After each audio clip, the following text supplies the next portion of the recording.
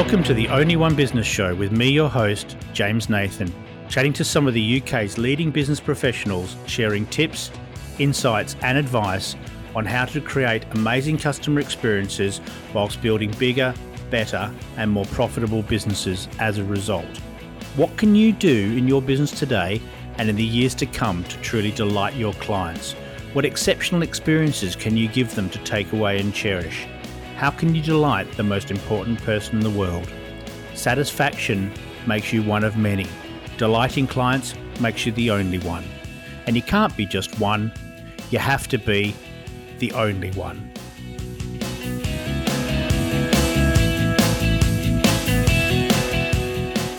Hello and welcome to the Only One Business Show with me, your host, James Nathan.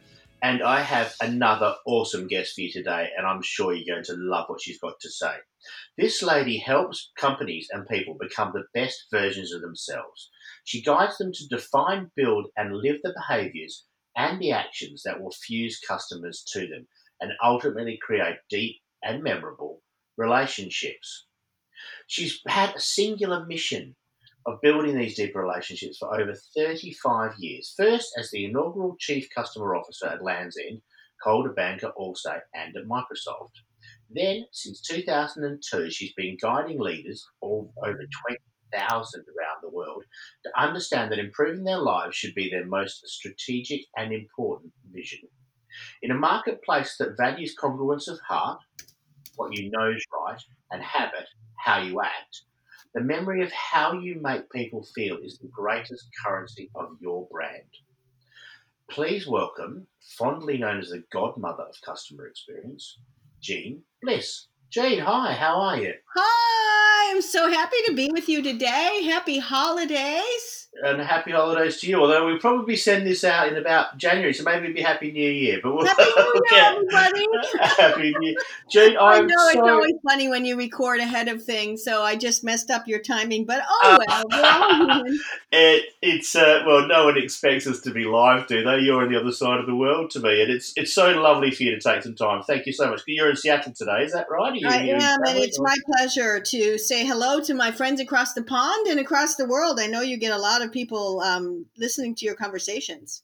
Oh, from all over the place, which is absolutely great. And, you know, to talk to different people, to get great ideas, it's really very wonderful. And I've just been looking at your new website, Jeanne. Wow, that's great. You must have spent a huge amount of time getting that sorted out. It was a year, actually, James. What's interesting is that I really wanted to take the time and enjoy the process.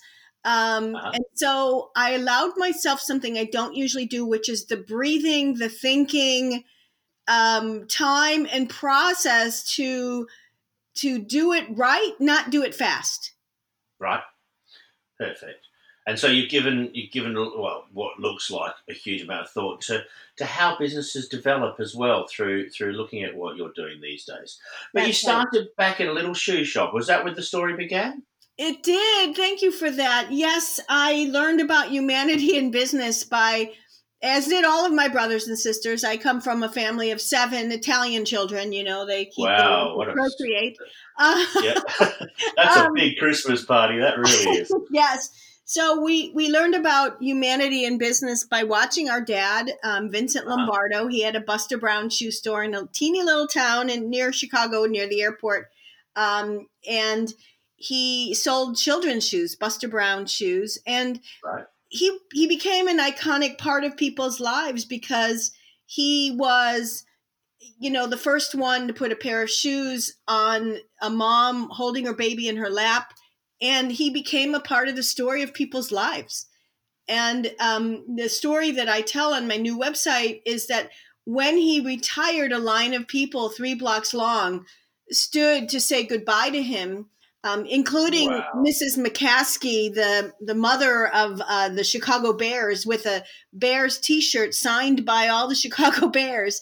And, fantastic. All these people just standing to say goodbye to him, that he had become a part of the story of their life. And so I thought to myself, you know, this is the work that we're really doing is about legacy.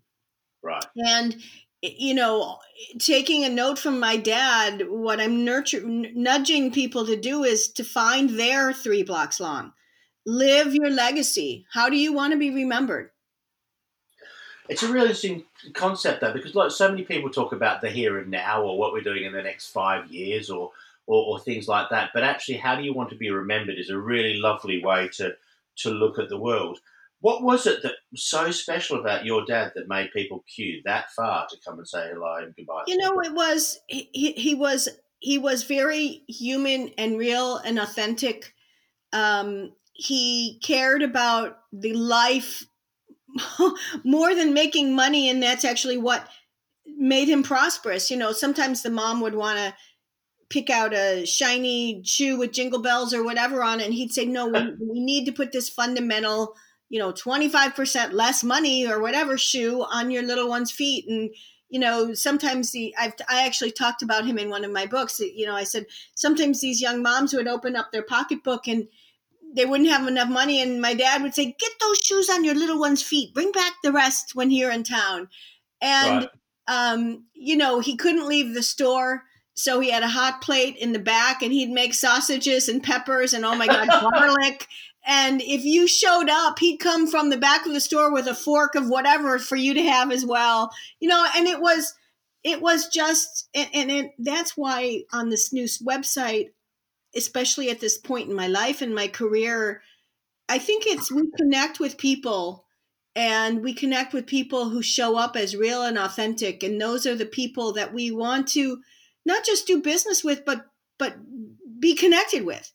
And he was like that. I call him my version of Geppetto. Fantastic.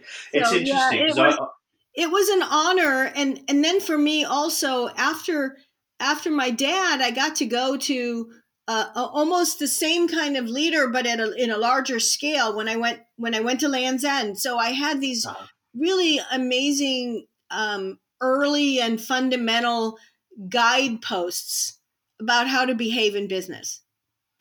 Do you know, the first time I went to the States, I stayed with a friend of mine who was living in Denver at the time, and he said to me, you got to get some shirts while you're here, get these Land's End ones. And, coming out of England, where at the time, it was a long time ago now, but, next day delivery and stuff was just it was something we dreamed of. And I remember ordering these things, and the process, it was all on the phone, and the Yep. process was so nice, so smooth, so easy. And it really got me thinking a lot about, why can't we have this everywhere? What And I year guess was that was that, that James? was your doing then. Yes, I trained the phone operators. What year was that? Oh goodness, now you're asking. I'd say that was probably around 2002, maybe a bit Okay. earlier. Yeah, so I was there in the very beginning from Uh huh. 1983 to 1993. So we built all of the foundational things that you got to experience. Yeah. We were the first company to have an 800 number. We were the first company that did so many things because we thought about the life. For example, in my job after training the phone operators was the first version of like a chief customer officer for Lands End. Gary Hmm. Comer, actually, the founder, called me the conscience of the company. We were growing so fast. And, as you grow, you bring people into the business who may not have the same cultural ethos um, of the company that has gotten you to a point. And so my job was to make sure that in a very gentle and caring way, we help these people recognize and understand how we made decisions, which was very almost contradictory to how a lot of companies did. And one of the things that we did, especially, we're not, people won't be hearing this in the holidays, but we're in the heart of it right now. One of the things was, in the old days, you'd buy something from a catalog, it would come in a plastic bag, and then you had to go to some store to find a box to put it Hmm. in and then ship it yourself. And I said to our guys, we need to have a gift wrapping service. And they're like, you are out of your mind, because everything is automated on these trolleys, and the boxes come Yeah. down, and it's all very automated. We have people who are packing, but we had to take the stuff out of the plastic bags. We had to come up with very special UV coated boxes that could take our print pick tickets without destroying it. And so we created the very, very first, for example, boxing service in the catalog industry, so that it truly was seamless for you. And it was so much fun. We were just making everything up from scratch. Nobody had done so much of this stuff before. And it's stuff that you kind of take for granted these days. When you ask me what year it is, I'm one of these terrible people. You say, how old's your son and what year was he born? And I have to get my mind back in time. Because that was 96 when I did that. So Yep. it was because it was just pre-internet really, or pre the real internet. Yes. Well, you know the whole thing on all the websites that says order by this date to get for Christmas delivery? Yeah. That was us. Fantastic. We came up with the first guarantee dates. And in fact, we not only guaranteed the date, we said, and this is some of the stuff I had to convince them to agree to. We said, if you don't get your order by Christmas, you can have it for free. Oh my goodness. Like they were like, oh my God, we're going to give away so many things. People are going to lie. I said, people will not lie. The first year we did that, I think we gave away maybe a total of $6,000 in free orders. Okay. And that's, I can imagine the jaws dropping or people falling off chairs around the board table. But, that when people talk about things like that, there's always the third party problem, isn't there? That, it's all well and good guaranteeing delivery, but what if the mailing service goes wrong or something else goes wrong? And I can see why people get stressed about it.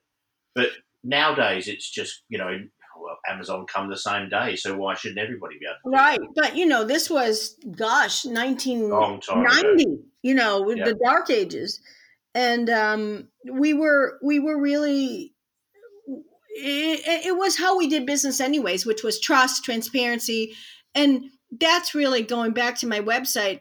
So many of the conversations that are not being had as part of a customer experience effort or transformation, we're not thinking about, okay, who do we want to be as people? How do we want to show up in the world as a legacy? And then how will we then translate that into how we behave and operate and in our behaviors as leaders? And that to me is kind of the gauntlet I've taken up now. I believe that without that, this work is really a lot of tactics, but as soon as the zealot who's driving it leaves the room, your company isn't going to stay at that pace. It will revert back to business as usual. So that's really why I'm working on it the way I am. And when you go to my website, why it looks it doesn't look like a business website, right? It looks like a business about talking about human beings and people. Uh-huh. Yeah, absolutely. And I was going to ask you, when you talk about humanity in business, because I know you talk about it a lot, what does that mean? Well, it means deciding how you're going to treat people, making the foundation of how you grow your business, honoring people, respecting them, honoring your own people, and then translating that to your behaviors. Here's what's interesting and paradoxical. In a world of technology, right, where technology can be so important, we need to first start with the human that we're building the technology for versus getting so excited about the technology that defines who we are, right? Yeah. And so for me, it's realizing and remembering and never forgetting there's a human at the end of our decision. And then also making sure that in what we do, who we are as people becomes evident in how we act. Does that make sense? Oh, absolutely it does. And you said something there that's really interesting. You said never forget the human. Yeah. But so many businesses do. Why do they do that? I just think we're on autopilot, James. It's a lot of we're quarterly inclined. We become very internally focused on our metrics and our key performance indicators and what we need to get done or what we want to get or achieving our own red, yellow, and green dots. And we lose the forest for the trees. On my new here page, it says we're focusing on the mechanics, not the meaning of our work. So one of my favorite examples is REI. Do you know REI? It's a US based company, but I think they may be global too. Not sure. No, I know them. Yeah. Yeah. So REI is a company that is about being outside and community and everything. And, you got to live your legacy. Their legacy is about people and living outside and community and all of that. And so they shutter their doors of all their stores on Black Friday, the day after Thanksgiving. Uh-huh. And that is a leadership decision, very deliberate one, to live who they are, to live their legacy. That's fantastic because that Black Friday thing, it's so big in the US. Obviously, it's become a big thing here over in the UK, and it seems to be driven for me in my mind by just businesses just being extraordinarily greedy. How can we make an extra buck out of people when they Yeah, haven't got anything to spend in the it first is. place? It is interesting. I mean, and it's hard. It's very hard. What happens? The engine of how the business is grown or run is built, right? And these are decisions to grow in a different way, and it takes a leader. That's why I call it leadership bravery. It takes a brave leader to be willing to live through perhaps a bump down to pivot and bump back up, right? Because they're growing in a different way. They're growing for their service and their experience and what they add to value in people's lives and who they are as people, versus the practices of what I call an everyday company. And so I think that that's the risk. And this bravery it's hard to practice this bravery. And this bravery doesn't and won't occur from some of the things that in a very well-intended way are defining some of our experience work, such as even when we do journey mapping, we're mapping for problems versus future or innovate, inspiration around customer needs. Even though that's there, making those hard decisions around who we will be and how we will show up may or may not be part of the ultimate solution that's arrived at. Because leaders want to know, well, what's the ROI of this? What's the ROI of that? Some things take a while to earn the ROI on. Some things take a generation to run an ORI, but if I'm sitting listening now, I'm sitting there with my business. I'm not a big business, but I'm ambitious. Where do we start? I know you talk about competencies. Where does a leader start by looking to start to think about how do I make this bigger and better? Sure. Yeah, I actually have a blog post coming out next week that starts to frame how do you build your 3 blocks long. And the first thing is you need to know it. So have clarity about what your purpose is and what you do in the world that will improve lives. Because a lot of companies don't start there, right? What they do is the outcome of all their little pieces of the company, or they're on autopilot. So you need to really have clarity around that. You need to know it.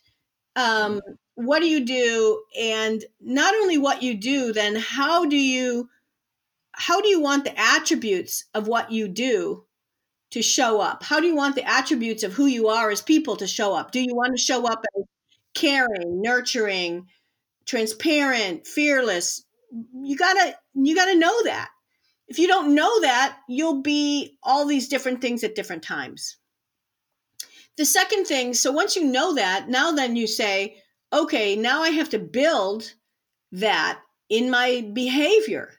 So when somebody reaches out to you for the first time, let's say, a traditional company would think, oh, it's a sales funnel, and I'm going to do a bunch of stuff that is salesy. Well, if you've decided instead you're going to be a company that is generous to a fault, you're not going to start with a sales orientation, but with a giving orientation of, even if we never do work together, here's all the things I want to provide you to help you decide what's important to you, what you need, and figure out even what problem you're trying to solve. I call that no strings attached giving. Right. But every company doesn't think that way, right? So you need to know it. Then you need to build it into your operating plan. If you don't know it, you can't really build it. Does this make sense? Absolutely, it does. That gift, the gift of giving is an important thing. Yep. And again, maybe that's not who you are. Maybe your thing is we're going to be a technology company that helps you be more efficient, but just as long as you know it, give it. And then the third part of it is live it. So you need to live it in your behaviors as a leader and in what you do. So you show people the behaviors they can model. So what are those behaviours? If for leaders are always growing, obviously leadership is something that takes time to develop. What are those attributes that leaders should be trying to build? Those behaviours they should be trying to improve. Well, so let's say let's say you want to build trust and you're a trusting company, but yet you don't trust your front line to make a call about exceptions for customers, or you don't trust your customers when they say something failed. You force them to do a whole bunch of things, or you say that you want to be. So it's really what I call congruence. Are you, and you read it in my opening, are you acting with congruence to what you say you are? We're an advisory company, but yet you send your salespeople on so many sales calls to meet a quota that it's kind of like being in and out of a doctor's office, right? 10 minutes and you're done. You're like, well, what was that? Yep. So this word of congruence becomes really critical. Are you living what you say you are? And are you making decisions about how to run the company in that manner? And then saying to the rest of your organization the why. We made this decision because, and you can now do this too in your life. So the godmother of customer experience. Tell us about that story. Where did it come? I did not name myself the godmother of customer experience. I would have. I'm sure you didn't. That would be really creepy. I have been doing this work, as I mentioned, since 1983, and have kind of come up through the world as a practitioner, which I think is important to my community. I think they see me as somebody real who's had that same rock strapped to their back that they have. And since 2002, I've actually been coaching and guiding leaders around the world on how to do this. And then wrote the very first book in 2006 on the role of the chief customer officer, another book in 2009, another book in 2015, another book in 2018. I'm also the co-founder of the Customer Experience Professionals Association. And so I think that I call myself the old lady of the sea. I've been around for so long and I'm a giver. And so I think that through what I've written and how I've written it, and, for example, my book that came out in 2015, Chief Customer Officer 2.0, I essentially wrote down my whole consulting methodology in a book. And a lot of people said, you're crazy. You're going to lose clients because you're giving away your methodology. And I said, I don't see it that way. And it hasn't been that way for me. So I think that it's just that I've been a voice, and also the manner in which I've given, which is, again, starting with my dad and who I am as a person, and the Italianness is nurturing. Well, there's a lovely trait of Italian families. My family are Jewish, but it's not wildly different. That's very close, very much the same. Yeah. It's looking after people and being the best possible person, or the best person you can be. I was just going to say, there's a funny thing on my website, which I think you'll be able to relate to. On the download section, I'm there actually holding a bag of groceries, and we were in an Italian deli, and what it says is, I'm Italian, and you could just insert Jewish, right? I mean, it's so much similar. If you are Italian or have Italians in your life, we are givers and feeders. Whenever we go to anybody's house, in my family or friends, none of us can leave without a bag full of food or from someone's pantry, or plates of tinfoil wrapped food. And you'd better be careful if you compliment what they are wearing or something they own, from a lamp on the table to the shirt on their back, it's yours. Yeah, it's going home with you. Yeah, I was just thinking. No, a really good friend of mine is an English guy with Italian background. His family are near Naples, and he was telling me a story recently of going back home to visit family and going from one auntie's house to the other, and each of them saying, "You hungry? No, I'm not hungry. Yeah, I ate at her house, and she what did she make you? She made me this. Oh, hers is no good. Try mine." And by the Oh time yeah, we oh finished yeah, going totally. house to house to house to house. Yeah. Yeah, in my keynote on my book called Would You Do That to Your Mother, I talk about my grandma, my dad's Yeah, mom, and I don't think we ever saw her sit at a table, James. She would like hover behind us. It was a little scary. She'd be walking behind us with these huge bowls of food, and she would just plop yeah. the food on your plate whether you wanted it or not. And and then she would stare at you while and make sure you freaking finished that plate, or she'd come and slap you on the side of your head. Like, I know we're diverging quickly, but I had Auntie Rushka who lived in Tel Aviv, and whenever you went to her house, if you turned your head for a moment, she would put something on your plate while you weren't looking. And it was the same kind of yes. process. Absolutely fantastic. What is going to be your 3 blocks?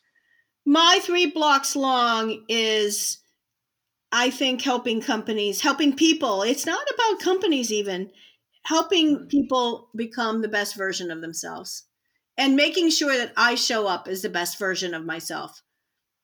And it's this generosity of giving, fearless giving to help people show up as the best version of themselves. In a world that's gone really silly internet, it is the shop window for almost everything, and all our customers are a click away. We talked before about Land's End and that being a kind of phone process, and I've got to tell you, I love telephone businesses. I love that human communication. Yes, I call people all the time, James. Like I call it phone bombing because I just want to hear human voices. It's something that I struggle with a lot of my clients, particularly with the younger clients, trying to get them on the phone, rather get them away from keyboards, stop typing, stop tapping away, start talking to people.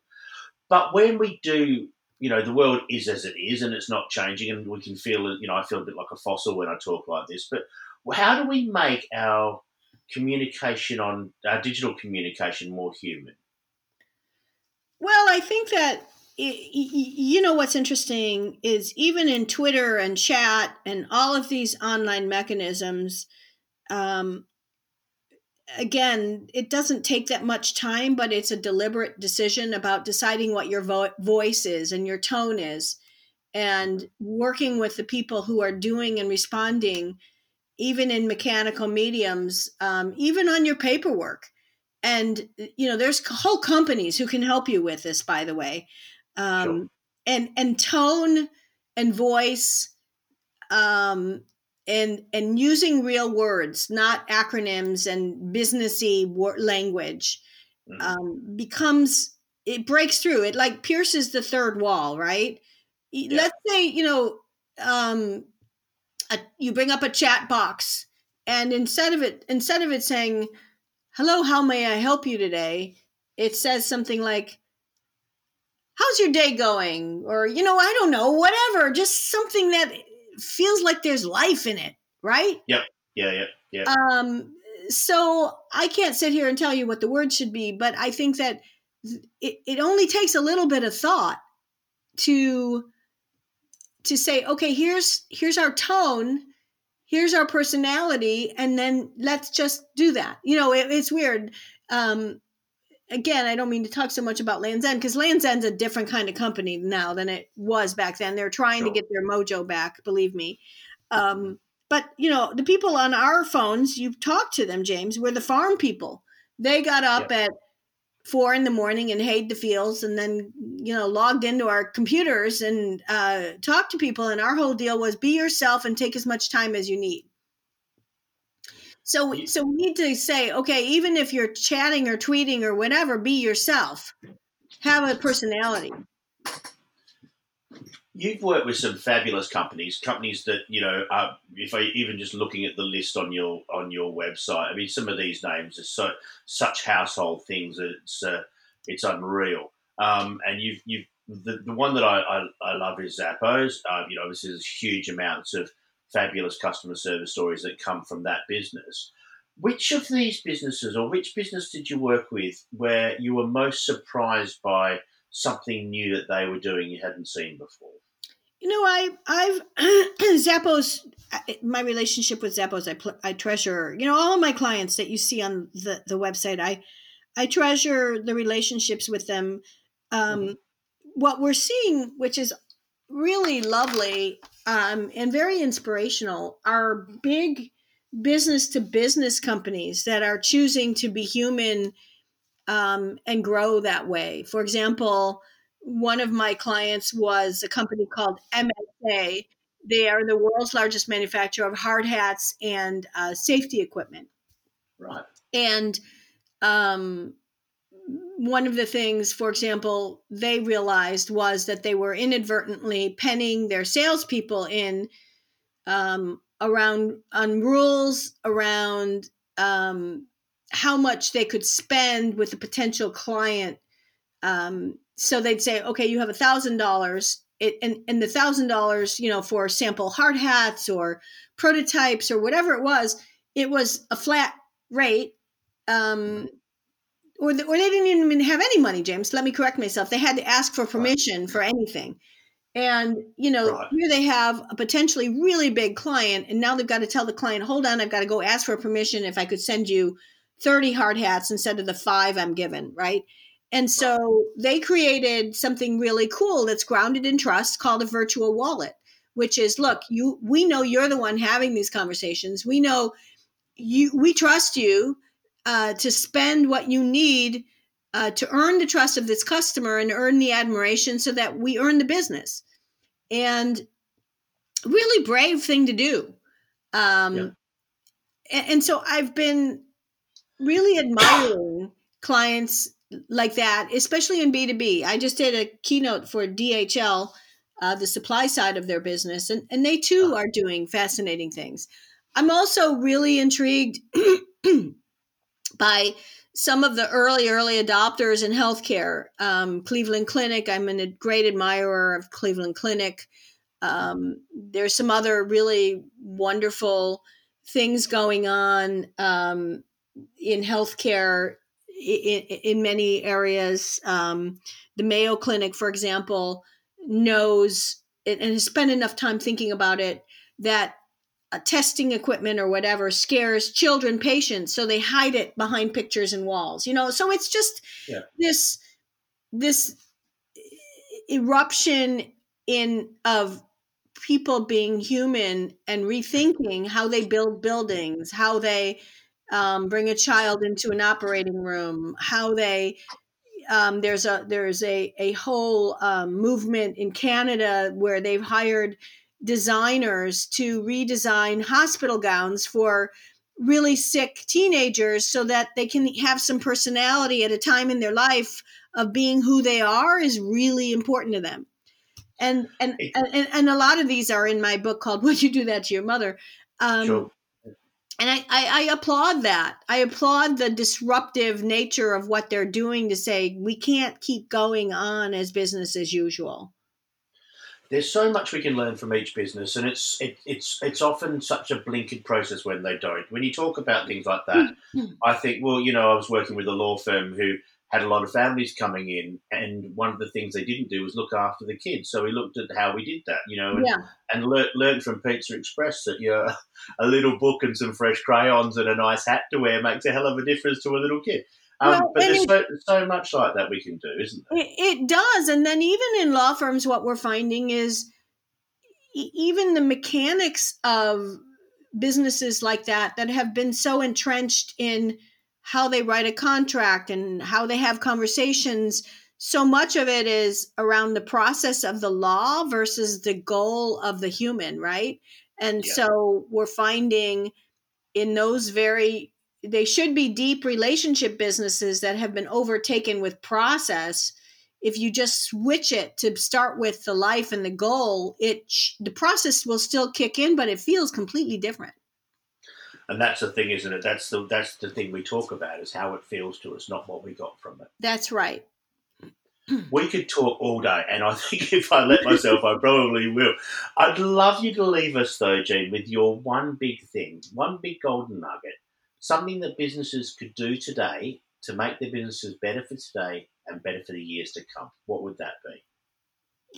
I think just put in your mind, I'm going to give you two things, that you have the power to improve lives, that your work is to improve a life, to earn the right. And that's this other thing. You need to earn it. You can't go get it or take it. You need to earn the right for somebody to say, because I was with them, here's how my life or my day was better. To help people evaluate where they are in how they're being remembered, and in recognizing it's not just about whack-a-moling problems away, but the behaviors and how you do your work. I have a quiz at the top of my website. It says quiz, and it's broken into the 4 categories of leadership. And so I'd encourage you to go on there and take that quiz and see where you are in improving lives. Fantastic, Jeanne. Well, all the details of your links and what have you below this podcast file. But it's been so lovely talking to you. Thank you so much for your time and all the great thoughts you've given us too. Thank you, and it's a pleasure to talk to you, and all the best to you and your family and your clients, and what a joy. Thanks so much for having me, James. Yours too, Jeanne. I hope you really enjoyed this episode of the Only One Business Show, and I look forward to sharing your company again very soon. If you'd like to subscribe, please do so wherever you pick up your podcasts, and in the meantime, have a great day. Bye for now.